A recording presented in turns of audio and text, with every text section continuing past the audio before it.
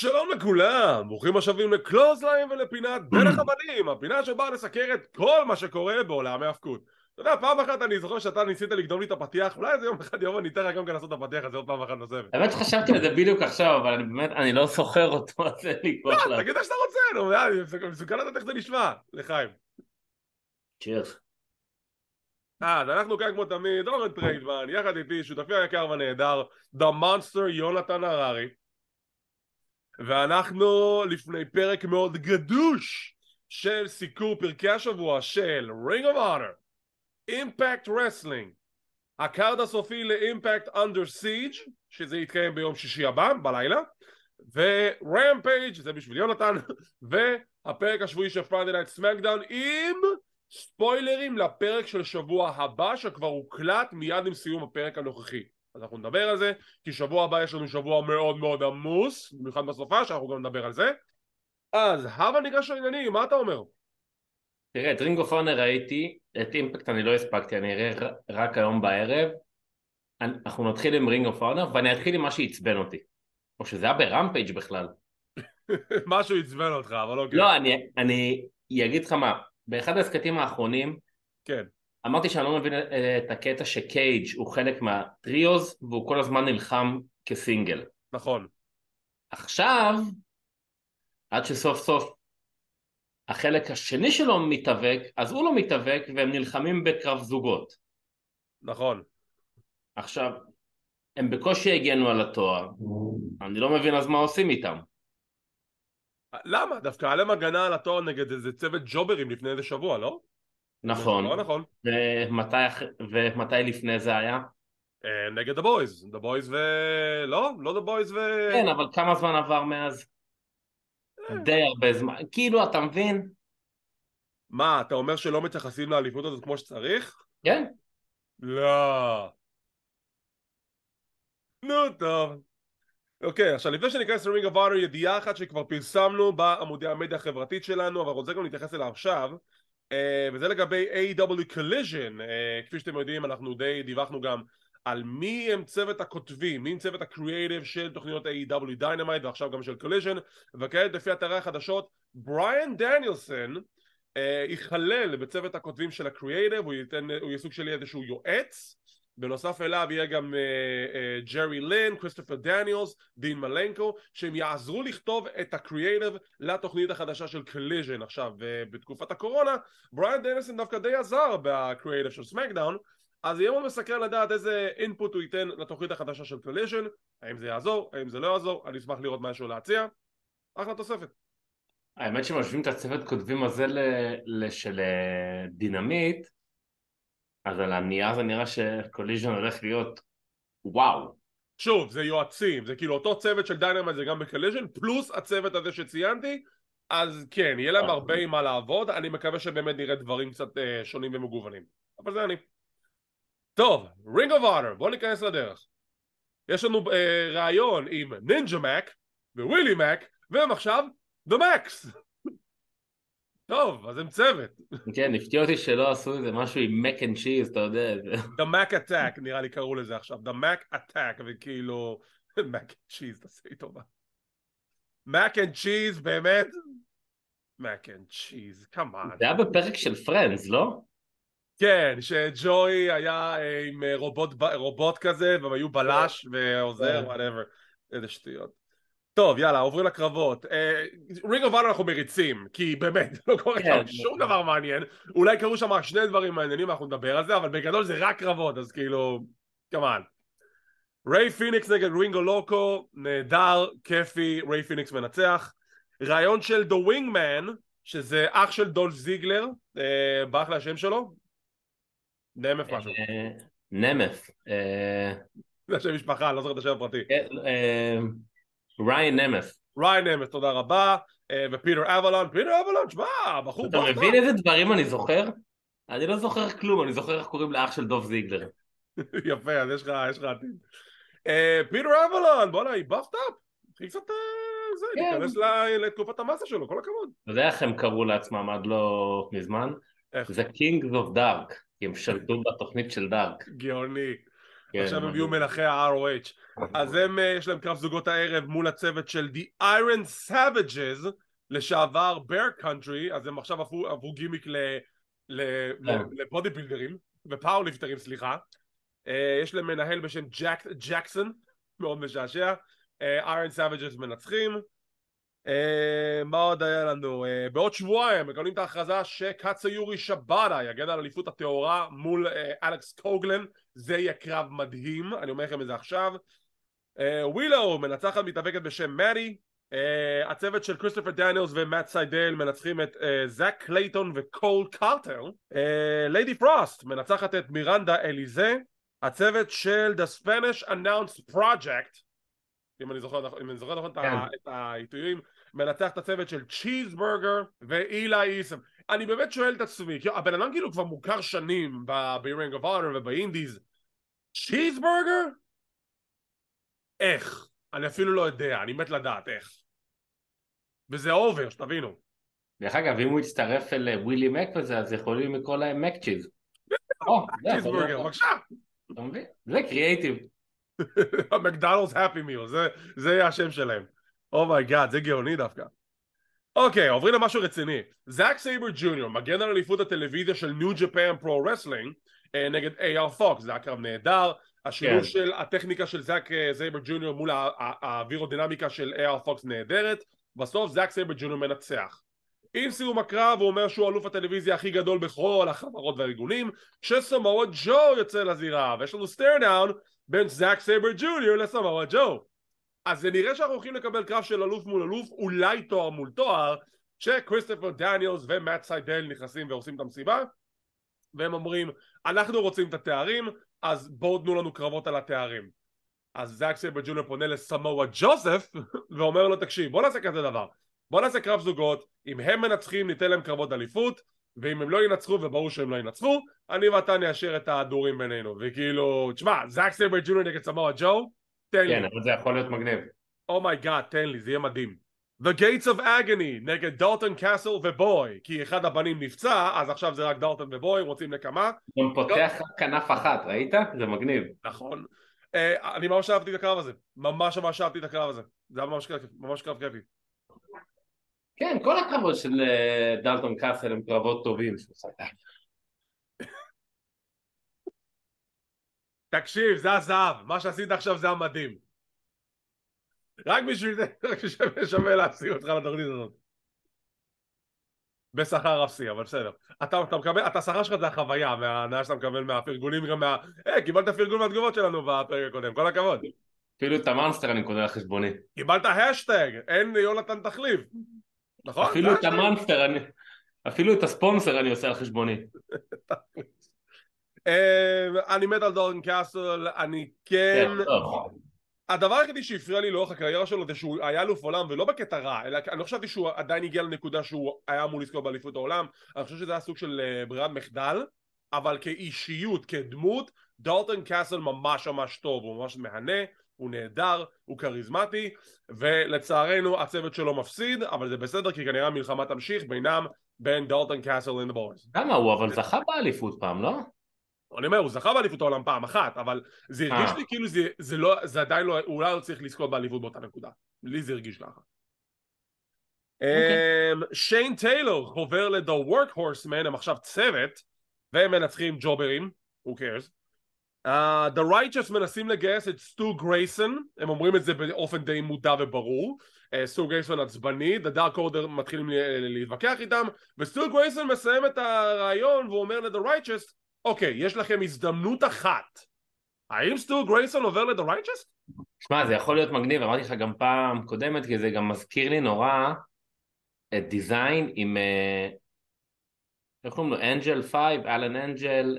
זה נורא מזכיר לי The White Family, עם הווייב של המוזריות. כן, אז תחשוב כאילו את סטו גרייסון פשוט עם מכנס לבן. זה יכול להיות ממש מגניב. זה יכול להיות מגניב, פשוט נורא בסה לי שסטו גרייסון חזר ל-AEW ורציתי שיחזור ל-The Dark Order ושהוא ואיוויל אונו יהיו צוות מאוד לגיטימי לאליפות הזוגות, והם ישר כנראה הולכים לפרק אותם, זה לא מבאס. כן, אבל אם הדארק אורדר כבר תקופה די ארוכה קצת מחפשים את עצמם, ואפשר לעשות משהו גם עם גרייסון, אז סבבה, למה לא? נכון, נכון. אין לי בעיה. מרסדיס מרטינז עושה תשובה לאחר שהייתה ברשימת הפצועים, עכשיו החלימה מהפציעה שלה, היא ניצחה את אשלי דמואה, ובקרב המרכזי, Fight Without Honor, Top Flight 2.0, ככה אני קורא להם, נגד The Kingdom, וזה היה קרב מפלצתי. זה היה קרב טוב. זה היה קרב ממש ממש טוב, ברוטלי, היה שם ספוט שכמעט התפקשש, אבל בסוף הוא כן הצליח לפגוע, ובסיום, Top Flight 2.0 מנצחים את The Kingdom, נגמרה המלחמה, לחיצת יד, ומייק בנט בפרומו ישר למצלמה, This is why we're here, this is Ring of Honor, we love this place. קול. היה לו כמה פרומים כאלה לאחרונה. מייק בנט הוא מעולה, הוא מאוד מאוד מראה את התשוקה שלו דרך הפרומים שלו, זה מה שאני אוהב אצל הבן אדם. ואני רוצה לראות את The Kingdom ללווי הזוגות, אני רוצה שיזכו בלווי הזוגות. אני מאוד מחכה לזה, כי אני חושב שמגיע להם והם גם די מייצגים את הארגון הזה. לגמרי, אני מסכים איתך לגמרי. טוב, זה היה הפרק השבועי של Ring of Honor, הייתי אותם לציון, אבל בגלל שמדובר בקרבות שאין להם באמת בשר או איזשהו סטורי ליין, נשאיר את זה ללא ציון, נגיד את זה ככה. אבל זה הפרק טוב. כן, כן, הפרק סבבה, פשוט זה לא פרק שנכון לתת לו ציון, כי לא התפתחו שם דברים, לא קרה, אז כאילו... כן, בדיוק, זה היה כאילו הנטפיק היחידי שיש לי לגבי Ring of Honor כרגע, שיהיה להם יותר אישיות וסטורי ליין וכדומה, אז אולי גם אוכל להתעמק יותר במוצר. עוברים לאימפקט רסלינג, שקיבלנו פה את הריביל מי התוקף המסתורי שתקף את סנטינו. אתה אמרת שלא ראיתי את הפרק, נכון? נכון. אוקיי, אז אני מתנצל בראש הזה שעל הספוילרים של מלפני יומיים, בגלל שאתה לא הספקת לראות את הפרק, אבל יש פה אנשים שצריכים לעשות את העבודה שלהם. אז bear with me. טריי מיגל, ניחם נגד לריינו. אני רוצה להגיד לך פה לפני כולם עכשיו, שתהיה פה עדות. אתה תמשיך לרדות בי, אני אעשה הילטרן. חשבתי שכבר עשית. כן? לא יודע. אתה מבין שבלעדיך אני לא יכול לעשות את התוכנית, נכון? זה כאילו זה יד ביד. זה שיש לי למזלי עוד שותפים אחרים לפודקאסט, זה לא אומר שאתה לא באמת הבן אדם, הדמות הקבועה והשותף הדי האהוב עליי מכל השותפים שיש לי עכשיו. אני אומר את זה בגלוי כאילו. לא, סבבה, הנה תקליטו את זה. זה מוקלט, זה עכשיו ביוטיוב לעולמי עד. טוב. טריי מיגל מנצח את לריינו קיד במרמה לאחר שהוא מסיר ממנו את המסכה ומגלגל אותו לספירת 3. עם סיום הקרב, קריס סייבן נכנס אל הזירה, הם ילחמו על אליפות האקס דיוויז'ן באנדר סייג' תחת מצור 3 עם סטיבן סיגל, ואחלה פרומו של קריס סייבן שהוא אומר שהוא ינצח את טריי מיגל והוא ינצח אותו ויהיה אלוף ב-9 time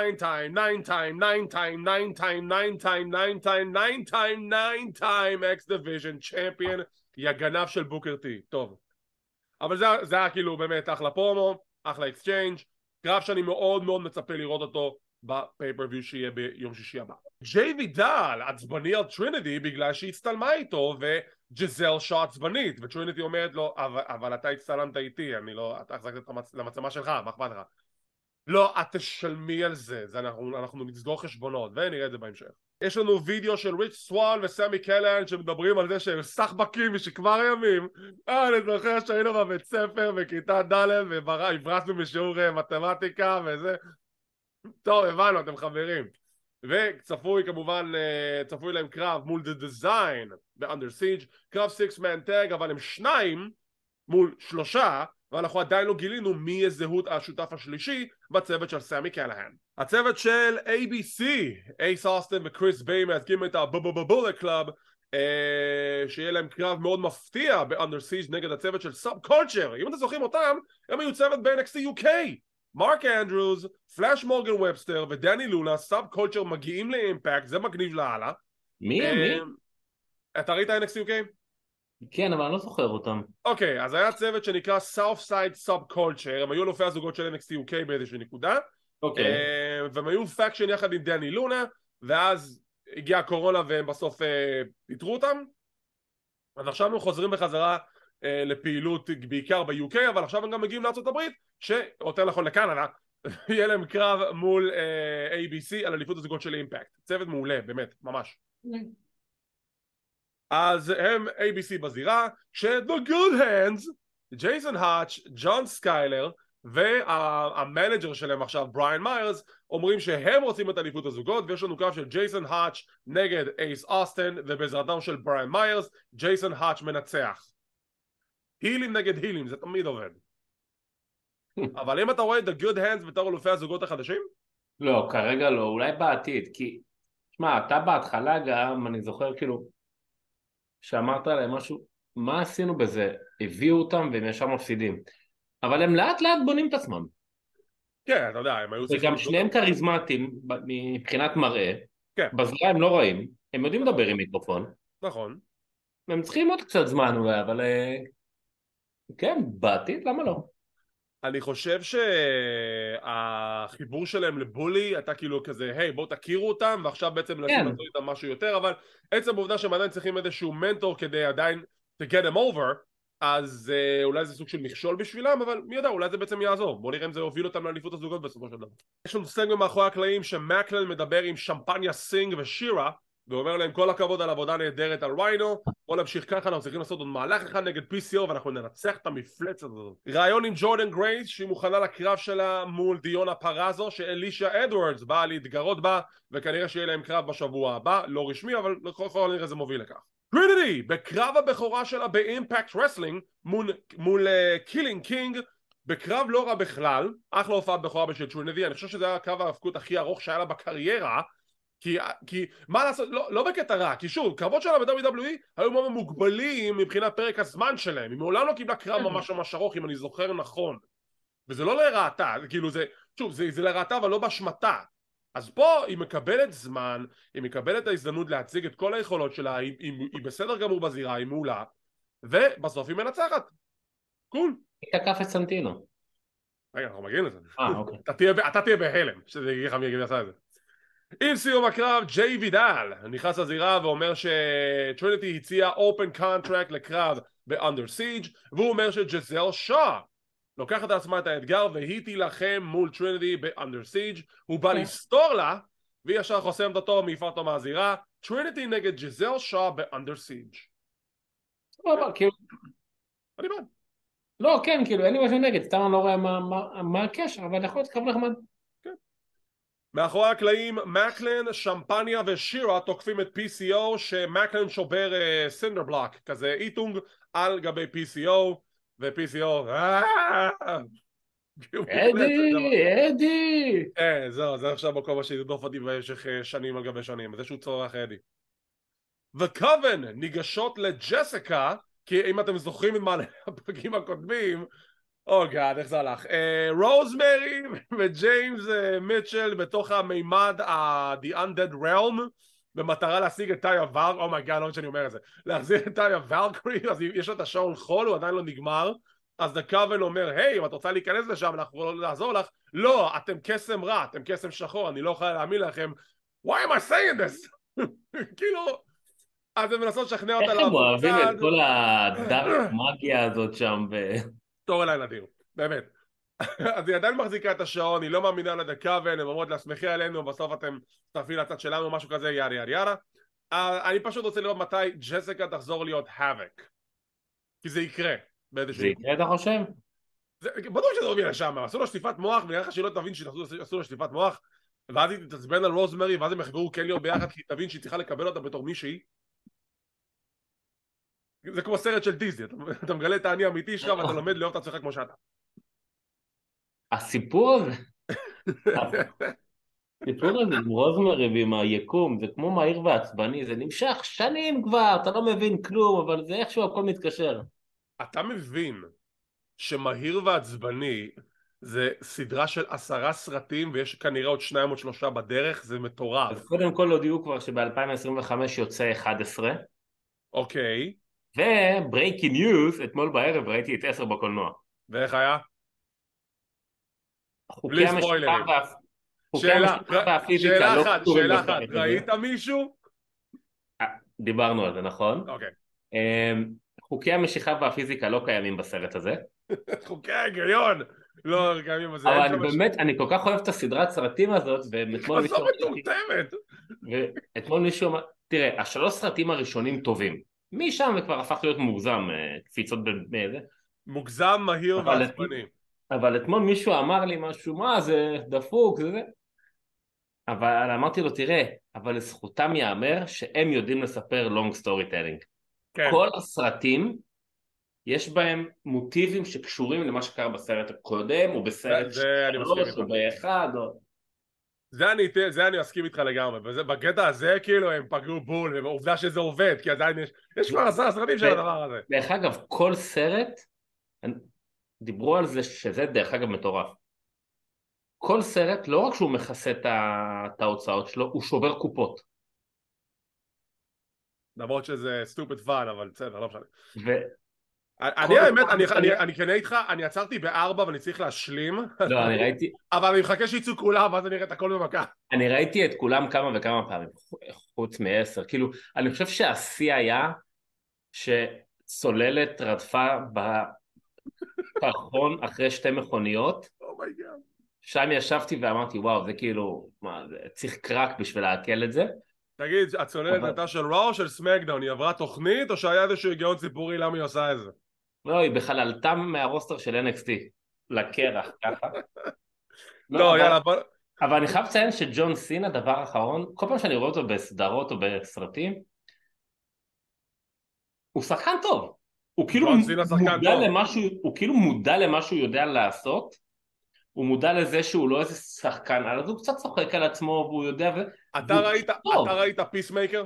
ברור. אז בבקשה, ג'ון סינה שחקן מדהים. כן, כן, כאילו... טוב, נחזור לענייננו. ג'ודי פרט מנצחת מתאבקת בשם סיירה.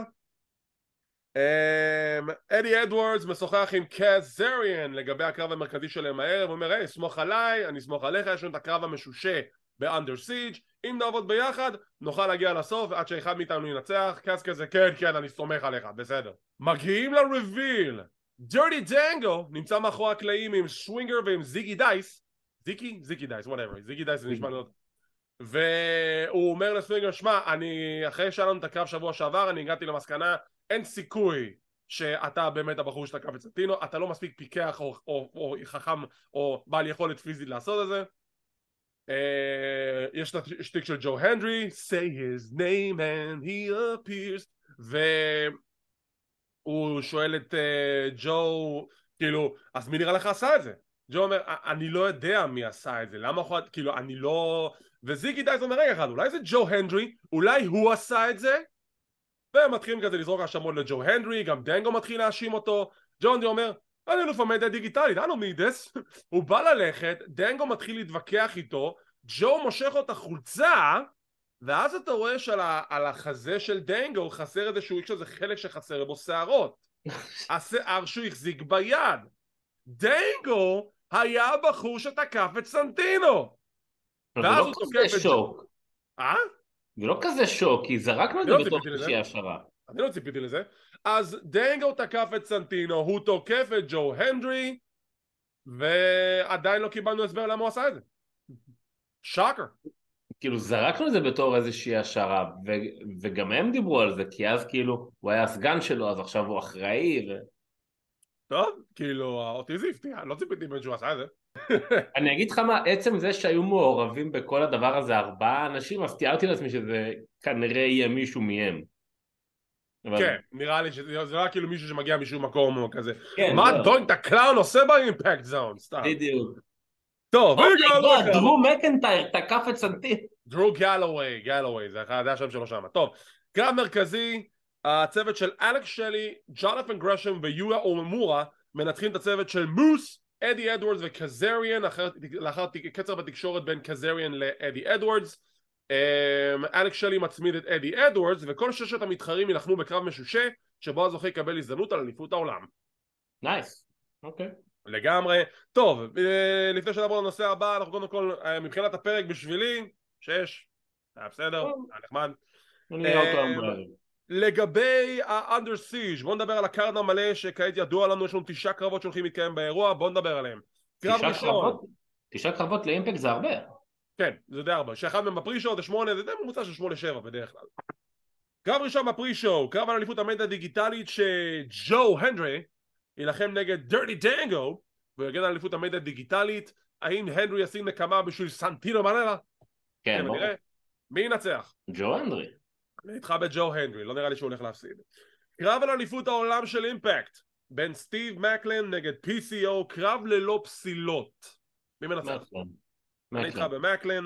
דיונה פרזו נלחמת נגד ג'ורדן גרייס על אליפות הנאקאוטס בקרב שהוגדר בתור last chance match, מה שאומר שאם ג'ורדן גרייס מפסידה היא לא יכולה יותר לאתגר על האליפות כל עוד פרזו היא האלופה.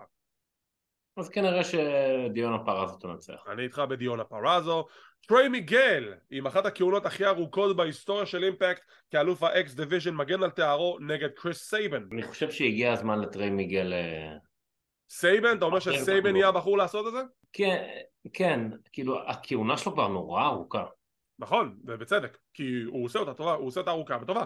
השאלה אם סייבן זה הבחור שאתה אומר, אוקיי, that's the guy שהולך לעשות את זה. תראה, אני לא רואה את אלכס שלי זוכה באליפות העולם, ואני חושב שזה קצת יהיה קצת לא פייר אחרי ששניהם התראיינו ואמרו שהוא רוצה את זה והוא רוצה את זה ששניהם יצאו בידיים ריקות. אז כן, אני הולך עם סייבן.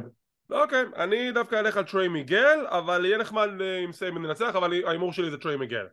קרב משושה שבו הזוכה יקבל הזדמנות על אליפות העולם של אימפקט, אלכס שלי, אדי אדוורדס, פרנקי קזריאן, ג'ונת'ן גרשם, מוס ויויה אואמורה.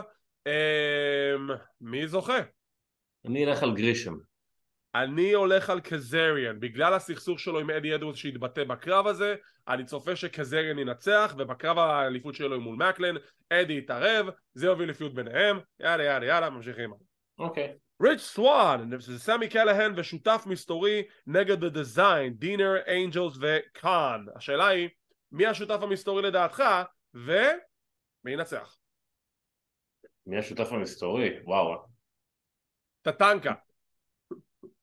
ג'ק סמטין. כן? וואו, איפה שלטת אותו? כי הוא היה הזוג של דינר, אז לא? נכון. לא יודע. למעשה דינר בגד בו כדי להצטרף לדיזיין, אז זה מסתדר. וואי, אחלה הימור, וואי. לא יודע.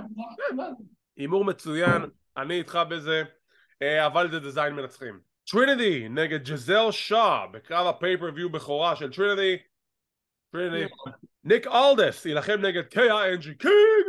קני קינג, בקרב שדי בא לבסס האם ניק אלדס בדרך לקרב אליפות עולם. כן, אבל שאולדס. אני חושב שגם כן אלדס. אם קני קינג ינצח אני אהיה מופתע. כן. ובקרב אליפות הזוגות כמו שאמרנו ABC, אייס אוסם וקריס ביי מבולט קלאב נגד סאב קולצ'ר, מרק אנדרוס ופלאש מורגן ובסטר. סליחה, הוא עכשיו רק מורגן ובסטר בלי פלאש. בולט קלאב. אני איתך בבולט קלאב. אוקיי, זה לגבי אימפקט רסלינג. אנחנו עוברים ישירות וזריז לרמפייג' כי אתה אוהב את רמפייג'. אתה ועוד 3 צופים נראה לי שאוהבים רמפייג'. סתם, בסדר. טוב, רמפייג' נפתח עם קרב בין The Best Amigos שזה Best Friends ובנדידו נגד הצוות של Blackpool Combat Club עם בריין דניאלסון בפינה שלהם. קרב טוב, fast paced שבסיומו Blackpool Combat Club מנצחים. דעות על הקרב. לא, קרב סבבה, לא באמת ציפיתי שבלקפול יפסידו, הם הרי צריכים את זה עכשיו לקראת האירוע וזה, אז... לא, קצת מציק לי שה-Best Amigos, Best Friends הם סוג של כזה פילרים שלא באמת עושים איתם משהו רציני זה בהתחלה די הפריע לי כי גם ציפיתי שהם יהיו מלופי זוגות, אבל כבר די השלמתי עם זה כבר שכאילו אולי ב-Ring of Honor, who knows. כן. הוכרז ליום רביעי הקרוב קייל פלצ'ה מאזי אופן ילחם נגד אורנג' קאסידי על האליפות הבינלאומית וזה יתרחש בדיינמייט. ג'ייד קרגל מחליטה שבא לה אתגר פתוח אז היא נלחמת נגד מישהי כסחת אותה בביתה אחת. מרק סטרלינג אומר אוסטין טקסס לא בשביל זה בעלו תביאו לי עוד אחת. באה עוד מתחרה היא מנצחת גם אותה ואז מרק סטרלינג אומר מה לא בשביל זה בעלו תביאו לי עוד אחת. לפני שהמתחרה השלישית באה להיכנס להוורה לוקה טאיה ולקרי עושה את חזרתה לאחר השעיה תוקפת את המתחרה השלישית תוקפת את ג'ייד קרגל ומכריזה שהיא תילחם מול ג'ייד על אליפות TBS בדאבל אור נאפן. כן. לא, כאילו, בגלל שזה הניצחון ה-59, אז לא ייתנו לה להפסיד, ייתנו לה להגיע ל-60. אני לא חושב שטאיה ולקרי תהיה האישה שתנצח. זהו. אמרתי לך מי אני חושב שזאת תהיה, אבל אני עוד בשאיפה שג'יין מגיע ל-100. זו השאיפה שלי לפחות. לא יודע אם 100, אבל היא לא תפסיד עכשיו, כאילו, לפני שהיא תגיע ל-60 העגול, כאילו. בדיוק. The Acclaimed מנצחים את The Varsity Athlete וארי דוורי, סוחר המכוניות מפתח תקווה, בקרב חביב, אחלה ראפ כרגיל של מקס קסטר. QTV מרשל עם סולו, אירון סולו והאבס, מדברים על העובדה שהאבס עכשיו מופיע על הפוסטר של קוליז'ן, הוא היה כוכב מרכזי שם, והם משתתפים רשמיים בבלק ג'ק באטל רויאל על האליפות הבינלאומית שאורנג' קאסידי יגן על האליפות מול 20 אנשים. חכם. ראיתי תגובה אחת של בפינה הקודמת שלנו שמישהו רשם למה יש לי בעיה עם זה שזה הרי כולם מקבלים זמן מסך הכל טוב ויפה. הנה הבעיה שלי בזה, אם אתם רוצים לעשות באטל רויאל שכולם מקבלים זמן מסך בפייפריוויו וכולם מקבלים את הזמן לקבל את אור הזרקורים שלהם לצורך העניין, מעולה, שהזוכה בקרב יקבל קרב על התואר. אתה לא שם תואר בקרב באטל רויאל כי זה מוציא את האלוף טיפש. זהו, זה הקטע, כאילו אתה כל הזמן מדבר על היגיון, אז זה כאילו חסר היגיון, כי איזה אלוף יבוא ויגיד לא, אני לא אלחם אחד על אחד, תביאו לי 20. ועוד תשימו את זה בקרב של באטל רויאל שאני יכול להיות פשוט להציד את האליפות בלי להיות מוצמד. כן, כאילו... אפילו בשביל אורנג' קאסידי, הבחור הכי אנמי והכי כאילו נונשלנטי ביקום, הדמות שלו הכוונה, גם הוא אמור להיות חכם יותר ולהגיד אני לא צריך לעשות את זה. זה לא החכם מזה. כן, כאילו בדיוק, שמי שמנצח שיקבל את ההזדמנות. או מה תגידי לי שהוא יהיה הראשון להיכנס, אז בכלל כאילו זה בואי. רעיון עם The Hardys. דרך אגב, אתה יודע מה יכול להיות ממש מצחיק, אם הוא ייכנס ועד שהוא ייכנס כי הוא נורא אדיש אז כבר ייכנס הבא בינתיים. אוי זה טוב, זה לא ככה לא רע בכלל. The Hardys ברעיון עם Brother Zay, והם מוכנים לקרב שיהיה להם ב-Double or Nothing. זה יהיה The Hardys ו-Brother Zay נגד אית'ן פייג' ו-The Guns. אם Hardys מנצחים, אז עכשיו החוזה של אית'ן פייג' שייך למאט הרדי. אית'ן פייג' נכנס לזירה, אומר למאט, מה אני עשיתי לך? למה אתה עושה לי את זה? היינו חברים, היינו הומיז וזי, אני דאגתי לך ואני זה שדחף אותך ואמרתי שבוא נהיה צוות, בוא תיתן לי חיבוק, בוא תיחץ לי את היד, תעזוב אותי, למה אתה נוגע בי? The Guns נכנסים לזירה, תוקפים את The Hardys, תוקפים את Brother Zay. יש שם ספוט מחריד שכאילו שמים את הכיסא בין הראש לצוואר שלו ואז הוא דורך עליו וזה כאילו נראה ש-Brother Zay לא יגיע ל-Double or Nothing. אז השאלה היא האם באמת הוא יתחרה או שיביאו מישהו חלופי להיות עם The Hardys. האמת שגם הסיפור הזה כבר נהיה קצת... כן, מה? שלונג טרם סטורי טלינג לא טוב לך? אבל הוא כבר קצת מאוס, קצת לאוס כזה. דרך אגב, ההרדיס עוד פעם, ג'ף הרדי זורק את העובדה שהם רוצים להיות אלופי הזוגות של AEW. האם אתה רואה את זה קורה? אני רואה את זה קורה, כן, כי הם צוות מיתולוגי. מגיע להם, אתה יודע, אפילו אם זה איזה כהונה כזאת קצרה של חודשיים נגיד. כן, אבל אתה יודע, שאלופי הזוגות כיום זה FTR, להגיד להם להפסיד את הליכוד עכשיו להרדי זה כאילו... בסדר, הם לא פורשים מחר, יש עוד זמן. לא, אני רק אומר כאילו ש... לפחות של FTR תהיה ריצה ארוכה ואז יפסידו להרדיז, אבל אני לא חושב שגם הם צריכים להיות אלה שיפסידו להרדיז, אתה מבין? כאילו, לא יודע, נהיה מסכן לראות לאן זה הולך. קריס ג'ריקו פונה לאדם קול ועצבני על מה שקרה ביום רביעי החולף עם רודריק סטרונג. אדם קול מופיע על המצלמה ואומר לג'ריקו, תשמע, היי, אתה לא מוכן להילחם נגדי, כי אתה זה שהוציא צו הרחקה נגדי ואני לא יכול להיכנס לבניין, אז אתה יודע מה, בוא אני אתגר אותך לקרב ב-Double or Nothing, unsanctioned, לא חוקי, בוא נריב, let's do this. וג'ריקו אומר, מה אתה חושב שאני פוחד ממך? אני אכסר אותך מתי שאני רוצה, הנה, רואה את הצו הרחקה הזה? אני קורא אותו לגזרים. אדם קול, יופי, זה בדיוק מה שרציתי.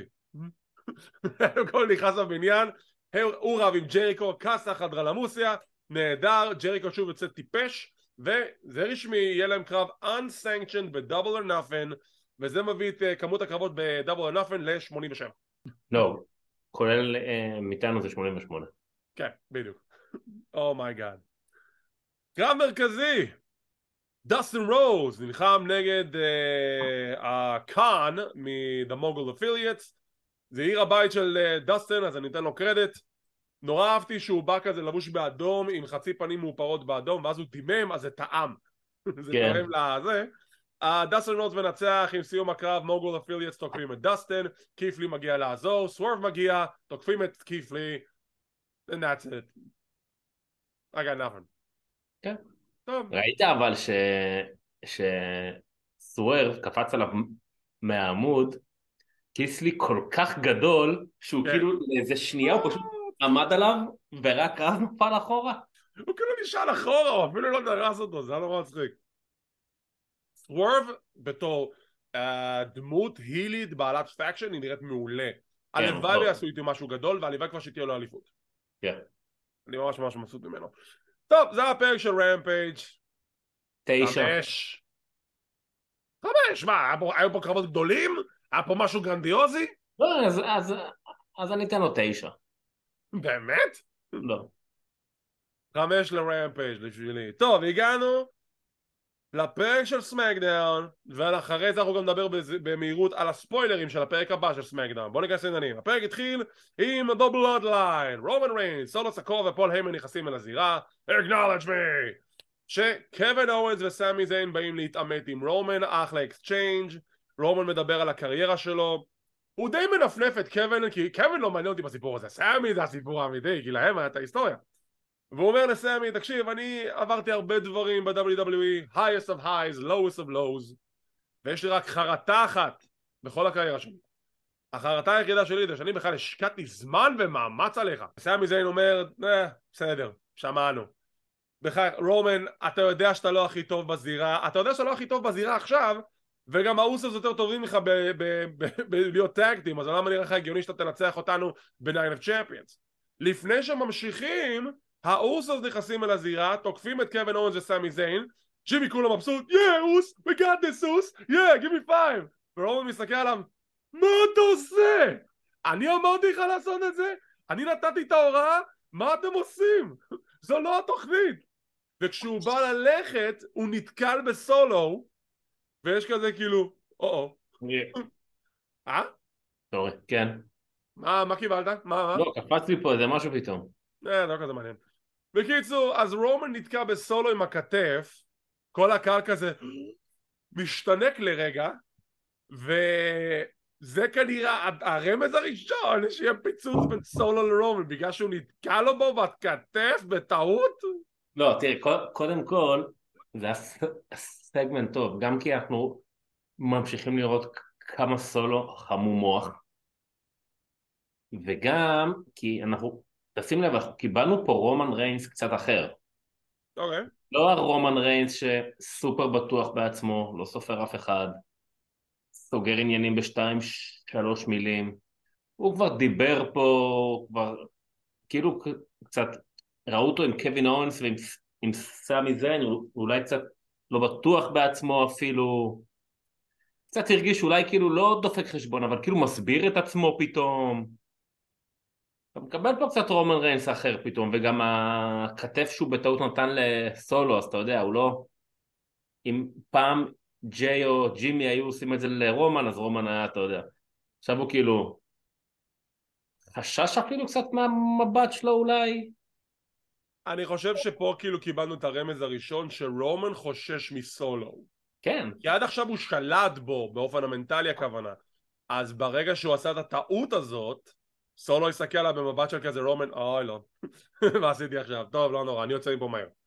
חוזרים למאחורי הקלעים, רומן רודה באוסוס, הייתה תוכנית, אני הקוורטרבק, אתם צריכים לעשות מה שאני אומר לכם, ידה ידה ידה, והאוסוס יוצאים מבושת פנים מהחדר הלבשה. קרב ראשון של הערב, בברולינג בריטס, עם שמס בשולחן הפרשנים, ושמס בשולחן הפרשנים זה דבר נהדר, באמת, נגד פריטי דדלי, ותקשיב, אני מת על הצוות הזה, הייתה להם הופעת בחורה נהדרת, הם עשו שם הרבה ספוטים שאני לא רואה בדרך כלל קורים בקרב זוגות, גם הספוטים מאוד יצירתיים, כמו הקטע שמישהו רץ לחבלים, אחד מהפריטי דדלי עושה ליפ פרוג, וכשהיריב מתכופף הוא תופס לו ל-DDT, נהדר, אחלה אקסצ'יינג'. סיום הקרב היה כל כך גאוני שאני לא מבין איך לא עשו את הספוט הזה לפני שנים. אלטון פרנס קשור בחבלים, רידג' הולנד מחזיק את קיט ווילסון, הוא דוחף אותו לכיוון הפינה, נתקל בפיט דן, השופט מנסה לבדוק אם פיט דן בסדר, אלטון משתחרר מהחבלים, הם עושים מהלך הסיום שלו על רידג' הולנד, ואז הוא חוזר להיות קשור בחבלים כדי שאף אחד לא ישים לב. גאוני! גאוני! כן, הם היו... כן, כן. קרב טוב, אפילו גם קרב כיפי קצת. קרב כיפי, זה כל הקטע, עם כל השטיקים בהתחלה, עם הידיים ועם הזה והככה. זהו, הכיף זה בגלל הפריטי דדלי, כי הם פשוט יודעים לעשות את זה כיפי. זה מה שהיה לי חסר, צוותים הילים שיודעים להתנהג כמו הילים פחדנים. ופריטי דדלי מעולים בקטע. כן, כן, הם טובים בזה. מקבלים וידאו שכמובן דיברנו עליו על לכתו של בילי גרם, אז תנחומי המשפחה כמובן, צערנו. ראיון עם זלינה וגה שהיא מוכנה להוכיח שהיא מוכנה להילחם נגד הכוכבות הגדולות של ה-WWE ולהוכיח שהיא יכולה לזכות באליפות. קרב הבא זלינה וגה מול אוסקה, קרב חביב, היו שם כמה נקודות די חלשות אבל סך הכל קרב חביב.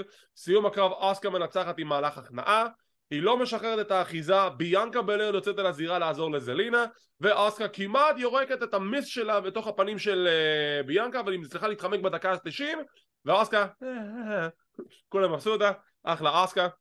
ויש לי רנט, יש לי משהו עצבני להגיד. מה? וזה לא על הפרק, זה על WWE 2K23. אתם העזתם להוציא את התלבושת החדשה של אוסקה, אבל זה רק מופיע במוד של My Faction ולא במשחק עצמו. זה חוצפה. אני רוצה שזה יהיה במשחק.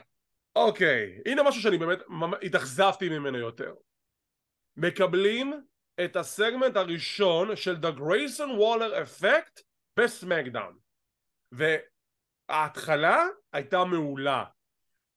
אורות מחובים, רואים כזה זרקורים כמו של הפסטיגל, ואז הכרוז אומר Ladies and gentlemen, עכשיו בהופעת הבכורה שלו, הפינה הדינמית של הכוכב מאוסטרליה, The Wonder from Down Under, הכוכב המדיה החברתית ששלט עכשיו ב-NXT, he is Grayson Waller. אחלה פתיח, מנסים להציג לנו שזה כוכב גדול, יש את הסט של The Grayson Waller Effect, והוא קורא לאורח שלו AJ Styles. AJ Styles נכנס לסגמנט, מדבר עם גרייסון וולר, וולר כזה שואל אותו כמה שאלות קטנות, וכמובן הפרומו זה ש-AJ Styles מדבר על כך שהוא ינצח את סף רולינס ב-Night of Champions.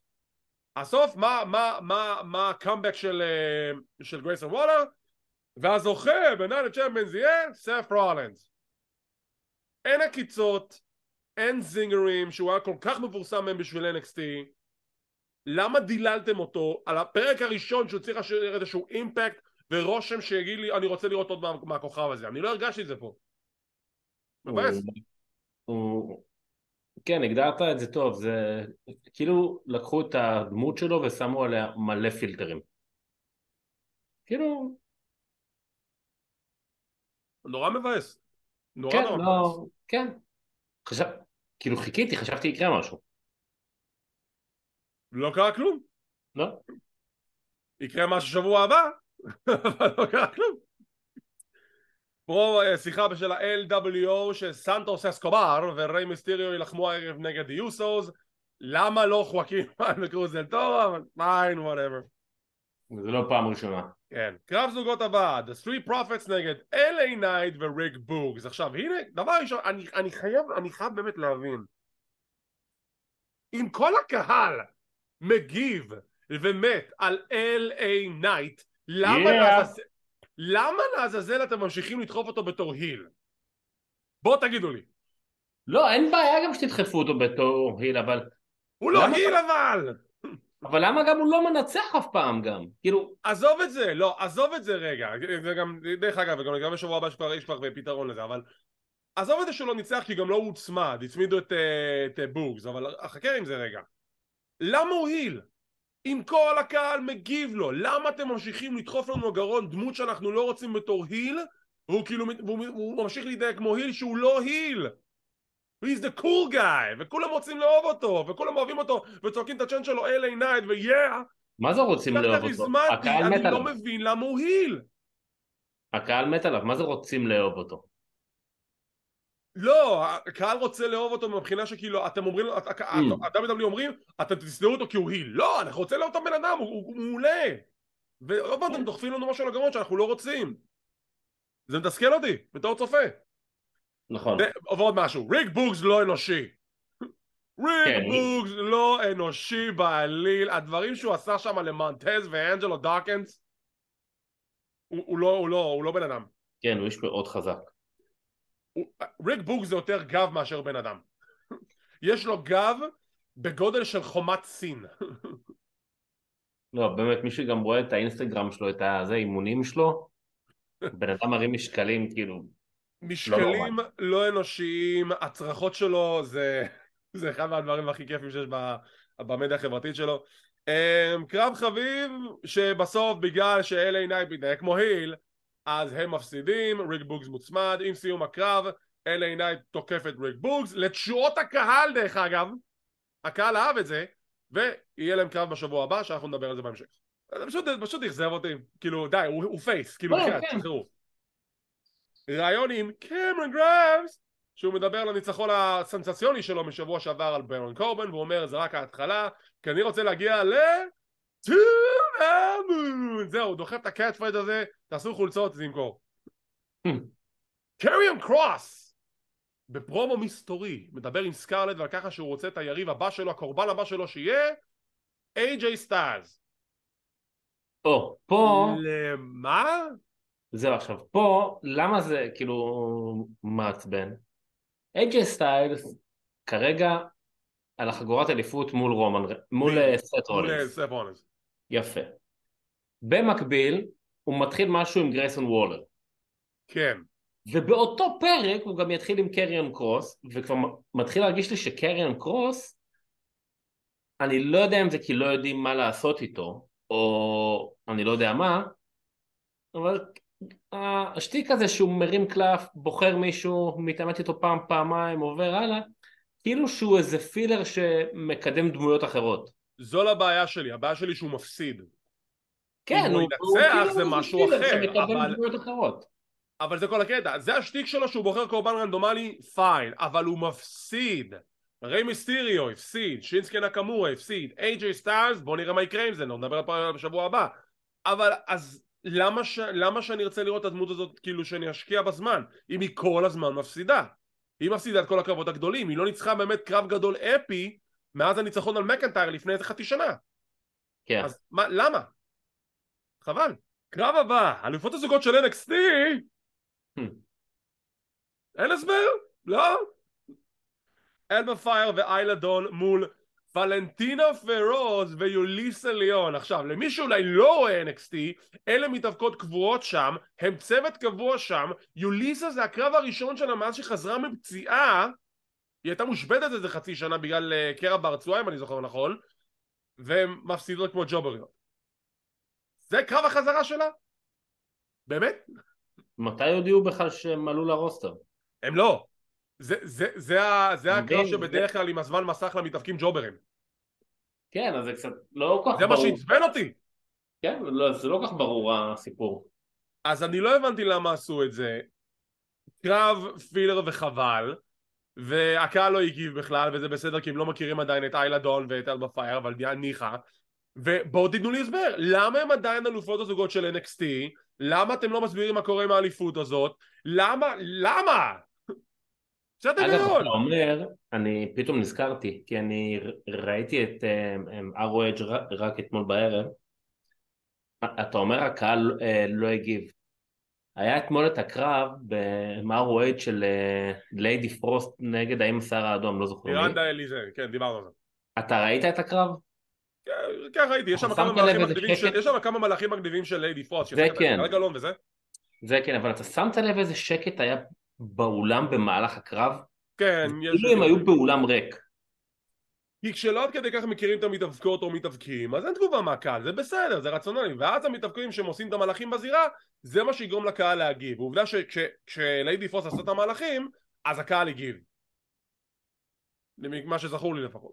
יש לנו ברייקינג ניוז! לצערם, של ליב מורגן ורקל רודריגז, הן נאלצות לוותר על אליפות זוגות הנשים בעקבות פציעה של ליב מורגן שהיא ספגה בשבוע שעבר, כנראה שהפציעה יותר חמורה ממה שהם חשבו, ואליפות הזוגות מפונה, it's vacant. מה הולכים לעשות איתה? בוא נמחק אותה לגמרי. לא, אנחנו לא נמחק אותה לגמרי. בעוד שבועיים, 29 במאי, יומיים אחרי Night of Champions בערב הסעודית, יהיה קרב Fatal 4-Way על אליפות זוגות הנשים בין הצוותים הבאים: The Complaint Committee, צ'לסי גרין וסוניה דוויל, רקל רודריגז ושותפה מסתורית שאנחנו נחשוף את זהותה כשנדבר על הפרק הבא של סמקדאון, רונדה ראוזי ושיינה בייזלר, וביילי ואיו סקאי. עכשיו, לפני שניכנס לכסח של כזה, אבל הם סמקדאון, בגלל שהאליפות נודדת, אז זה הגיוני שהצוות תהיה בקרב. אוקיי? I'm just saying it. אז זה בסדר. אבל השילוב של ביילי ואיו סקאי מעניין, בגלל שהם מתחילים לראות כאלה חיכוכים כאלה קטנים בין ביילי לאיו. אז תראה, כאן בדמג' קונטרול נכון, כי כבר כמעט חודש יש את החיכוכים האלה, כן. אז הגיוני שזה מה שיקרה ושמשם זה ימשיך. רחלי והבת זוג המסתורית, לא יודע מי זאת תהיה, הם כנראה לא יזכו, זה יהיה או רונדה ראוזי או צ'לסי. עכשיו אני מבין את מה שהם אומרים על אליפות נודדת, אז הגיוני שצמד מרוי, אבל אני לא אוהב את זה, אני אסביר לך למה. כי הם דיברו באתי להגיד דרייפיט, אני עוד מושפע מהסרט אתמול נראה לי, על הדראפט, שתהיה הפרדה. ואז עשו לנו את הטורניר עם החגורה, אז כולם התלהטו, אז אמרו לא, בגלל שנותנים צ'אנס לזה. אז עכשיו האליפות נודדת, אז באים מפה, אז כאילו כזה, זה כזה מין כזה... אני מבין אותך, אבל עדיין בגלל שאני הולך פה על גבולות ההיגיון המינימליים שהארגון הזה מציע לי, אז אני הולך לפי זה. דרך אגב, אתה יודע בסוף מה ההסבר האמיתי, למה מתאבקים של סמקדאון שולבו? לא זוכר אם דיברנו על זה פה, אבל אני חושב שראוי גם להזכיר את זה. נו. רייטינג. כי הם פחדו שהם יצללו ברייטינג, אז היה להם חשוב לשלב את כל הכוכבים משתי התוכניות. זו הסיבה! לא ההיגיון שאני הצעתי, לא כלום. רייטינג איפה? גם בסמקדאון וגם ברוע. כי הטורניר היה מביא כאילו קהל שיהיה יותר עניין בזה. זה הסיבה. זו הסיבה שמצאו את זה. טוב. לפי אתרי החדשות. אני הצעתי היגיון סיפורי, אף אחד לא רוצה להקשיב לי, that's fine. אני ניסיתי להיות devil's advocate, לא הלך לי. רעיון עם רקל רודריגז שהיא שולחת את איחולים והחלמה מהירה לשותפתה ליב מורגן, מקווה שהיא באמת תחזור במהרה, ליב חסרה לנו, וביילי ואיו סקאי מאתגרות אותה, יותר נכון ביילי מאתגרת אותה לקרב לשבוע הבא עם השותפה שהיא תבחר, איו כזה אבל מה אני קשורה לזה? אז ביילי ואיו סקאי מול רקל ושותפה מסתורית בשבוע הבא. פרומו של אוסטן שוטי. אתה ניחשת או שאתה פשוט כאילו... לא, אני מנחש, מאיפה אני אדע? אז ניחשת נכון. אוקיי. יונתן, אני אומר לך, אתה צריך למלל אותו. זה כבר בפעם שלישית רביעית שאתה פוגע, אני אומר לך לציון. פרומו של אוסטן פירי, הוא מדבר על זה למה לעזאזל יש לי עוקב אחריי לכל מקום שאני בראש, אני בסמקדאון, תודה רבה שאתה מודה בזה.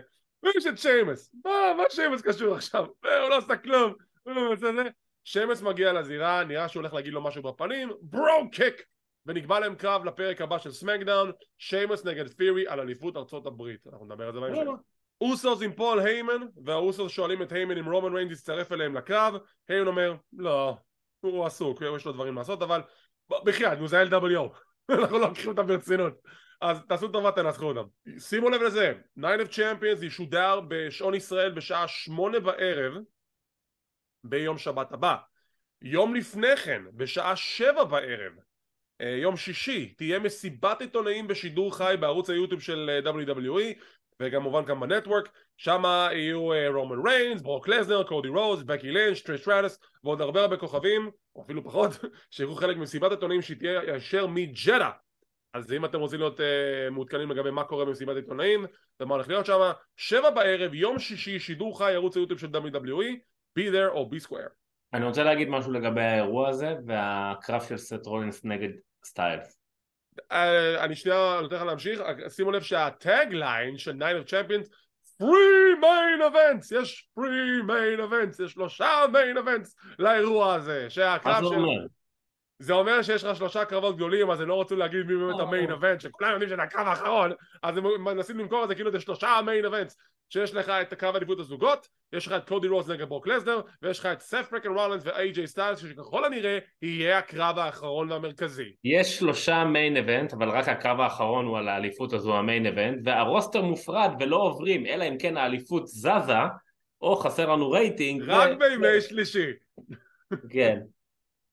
מה שמאוד מציק לי בחגורה הזאת, מה? שהקרב עליה הוא בערב הסעודית. כי זה ככה. אירוע שמבחינתי הוא, איך אני אגיד את זה בזהירות, זה כמו עם השחקני כדורגל, זה כמו עם רונלדו, זה כמו קרקס של חיות, זה הקטע? זה כמו קרקס של חיות, היי, קחו כסף תרקדו לי, כי זה גם מה שעושים עם שחקני כדורגל מאוד מאוד גדולים שמגיעים לשם, אומרים, הם קיבלו הרבה כסף והוא לא עושה לי ככה. תקשיב. ואני חושב שכזאת חגורה, שזה משהו שכנראה הולך להיכנס לסוג של ההיסטוריה של הארגון, צריך להיות בארצות הברית עם קהל ביתים, אולי באיזה עיר של אוהדים מאוד מאוד חמה. תקשיב, זה פשוט... אתם רוצים לרצות סעודים ששילמו הרבה כסף, הבנתי. אוקיי, אז בוא ניקח את הקו המחשבה שלך ונקצת לסדר את זה, כי אתה אומר לי שהם יצרו את האליפות במיוחד בשביל ערב הסעודית. לא, זה לא. זה לא מה שאמרתי. לא, מפריע לי שהספירה הראשונה תהיה שמה פשוט. פשוט יצא ככה מבחינת לוח הזמנים, בחייך, התכנון... לא, נו, הם יכלו גם, אתה יודע, לחכות... מה, למשוך את זה עוד איזה חודשיים עד סאמר סלאם? שבועיים אחר כך. אבל אתה רוצה את זה באירוע, אתה רוצה את זה באירוע גדול. אז הנה, יש לך אירוע גדול הבא יצא שבערב הסעודית. יאללה, נו, תשחרר. לא כזה ביג דיל, אני לא רואה את זה בתור... אני אדבר על זה עם ניר כבר. בוא נראה מה ניר יגיד, כן. אז כן, אז ערב הסעודית כמו שאמרנו, free main events, יאללה, בסדר, הבנו? הגענו לקרב המרכזי, The Usos נגד ריי מיסטריו וסנטוס אסקובר, אחלה קרב, באמת קרב כיפי, שבסיומו האוסוס עומדים לנצח, האוסוס עומדים לנצח, שקווין אורנס וסמי זיין מסיחים את דעתו של השופט, סמי מתערב פיזית, וסנטוס אסקובר מציג את ההצמדה על ג'ימי אוסו. אומייגאד, איזה כיף. גם עד שריי מיסטריו מנצח הוא לא מצמיד. בסדר, העיקר שסנטוס יצמיד, כי אני רוצה שסנטוס יקבל יותר ניצחונות על שמו. עליי, אני אהבתי את זה. טוב, זה היה הפרק השבועי של סמקדאון, ניתן לו איזה 6. היה בסדר. עכשיו. כן, 6 סבבה. עכשיו, מכיוון ששבוע הבא הולך להיות שבוע מאוד גדוש ועמוס, אנחנו לא יודעים אם יהיה לנו זמן לסקר את הפרק השבועי של סמקדאון, לכן, מכיוון שכבר יש ספוילרים, ושכבר הקליטו את הפרק, אנחנו נדבר על זה עכשיו. אם אתם לא רוצים לדעת מה קורה שם, אל תצפו, או שכן תצפו, כי אנחנו לא נדבר על זה שבוע הבא, אולי בריפוף אם יקרה משהו מעבר למה שאנחנו נדווח עכשיו. הנה מה שקרה בפרק. אוסטין ת'ירי שומר על אליפות ארצות הברית מול שיימוס בגלל הפרעה של פריטי דדלי. רקל רודריגז וקוצי מנצחות את דאמג' קונטרול, ביילי ואיו סקאי. קמרון גריינס מנצח את אשנטי די אדונס, זוכר אותו? ואת היט רו שנעלמו פשוט. אחרי הקרב ברן קורבן תוקף את קמרון גריימס. אלופת הנשים של רוע, ביאנקה בלר עושה פרומו על הקרב שלה מול אוסקה.